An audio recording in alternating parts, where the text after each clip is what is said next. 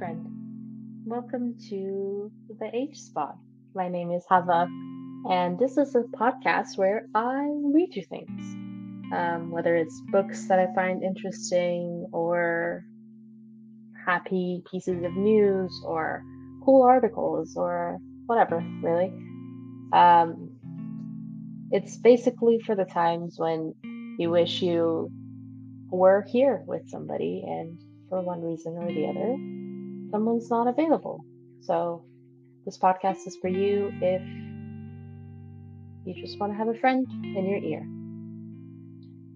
For this episode, I'm going to be continuing with The Midnight Library by Matt Haig. Last episode, I read to you chapter one, The Man at the Door. This episode is going to be string theory. Now, this is also a warning that I will not really be editing these episodes super well, so if I do say something wrong or get angry and cuss at this book, yeah, just ignore that. All right. Enjoy. String theory. When she was younger, her dad used to stand by the side of the swimming pool, clenched jawed, his eyes darting between a stopwatch and his daughter as she tried to beat her personal best. She thought of that long gone look of judgment that often met her after a burst of effort as she now arrived breathless and late for her afternoon shift at string theory. I'm sorry, she told Neil, in the scruffy little windowless box of an office. My cat died last night, and I had to bury him. Well, someone helped me bury him. But then I was alone in my flat, and I couldn't sleep, and I forgot to set the alarm, and didn't wake up until midday, and then had to rush. This was all true. As she imagined her appearance, including makeup-free face, loose makeshift ponytail, and the same second-hand green corduroy pinafore dress she had worn to work all week, garnished with a general air of tired despair, would back her up.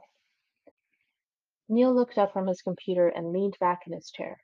He joined his hands together and made the steeple of his index fingers, which he placed under his chin as if he was Confucius, contemplating a deep philosophical truth about the universe, rather than the boss of a musical equipment shop dealing with a late employee.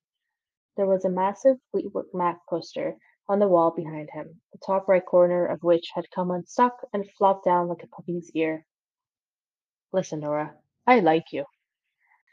Neil was harmless, a 50-something guitar aficionado who liked cracking bad jokes and playing passable old Dylan covers live in the store. And I know you've got mental health stuff. Everyone's got mental health stuff. You know what I mean. I'm feeling much better, generally, she lied. It's not clinical. The doctor says it's a situational depression. It's just that I keep on having new situations. But I haven't taken a sick day off for it at all, apart from when my mom, yeah, apart from that. Neil sighed. When he did so, he made a whistling sound out of his nose, an ominous B flat. Nora, how long have you worked here? 12 years, and she knew this too well, 11 months and 3 days, on and off. That's a long time.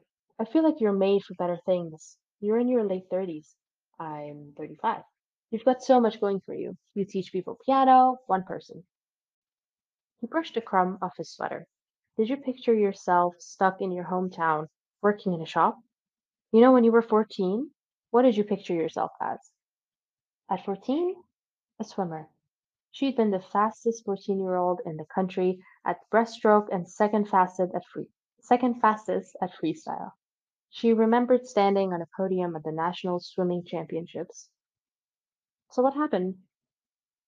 She closed her eyes. She remembered the chlorine-scented disappointment of finishing second. It was a lot of pressure. Pressure makes us tough. You start off as coal, and pressure makes you a diamond. She didn't correct his knowledge of diamonds. She didn't tell him that while coal and diamonds are both carbon, coal is too impure to be able to, under whatever pressure, become a diamond. According to science, you start off as coal and you end up as coal. Maybe that was the real life lesson. She smoothed a stray strand of her coal black hair up towards her ponytail. What are you saying, Neil? It's never too late to pursue a dream. Pretty sure it's too late to pursue that one. You're A very well qualified person, Nora. Degree in philosophy. Nora stared down at the small mole on her left hand. That mole had been through everything she'd been through, and it just stayed there, not caring, just being a mole. Not a massive demand for philosophers in Bedford, if I'm honest, Neil. You went to uni, had a year in London, they came back. I didn't have much of a choice. Nora didn't want a conversation about her dead mum, or even Dan, because Neil had found Nora's backing out of a wedding with 2 days' notice the most fascinating love story since Kurt and Courtney. We all have choices, Nora. There's such a thing as free will. Well, not if you subscribe to a deterministic view of the universe. Why here? It was either here or the Animal Rescue Center. This paid better. Plus, music. You were in a band with your brother. I was. The Labyrinths. We weren't really going anywhere. Well, your brother tells a different story. This took Nora by surprise. Joe? How do you... He bought an amp. When? Friday. He was in Bedford? Unless it was a hologram, like Tupac. He was probably visiting Ravi, Nora thought. Ravi was her brother's best friend. While Joe had given up the guitar and moved to London for a crap IT job he hated, Ravi had stuck to Bedford. He played in a cover band now, called Slaughterhouse 4, doing pub gigs around town. Right, that's interesting. Nora was pretty certain her brother knew Friday was her last day off. The fact prodded her from inside. I'm happy here. Except you aren't. He was right. A soul sickness festered within her. Her mind was throwing itself up. She widened her smile. I mean, I'm happy with this job. Happy as in, satisfied. Neil, I need this job. You're a good person. You worry about the world, the homeless, the environment. I need a job. He was back in his Confucius pose. You need freedom. I don't want freedom. This isn't a nonprofit organization, though I have to say it is rapidly becoming one. Look, Neil, is this about what I said the other week about you needing to modernize things? I just got some ideas about how to get younger people. No, he said defensively. This place used to just be guitars. String theory, get it? I diversified, make this work. It's just when times are tough, I can't pay you to put off customers with your face looking like a wet weekend. What? I'm afraid, Nora. He paused for a moment. About the time it takes to lift an axe into the air, I'm going to have to let you go. And that is chapter 2, the string theory. I hope you enjoyed this, and I hope you come back for another episode and another friend in your ear. This was the eighth spot, and thank you.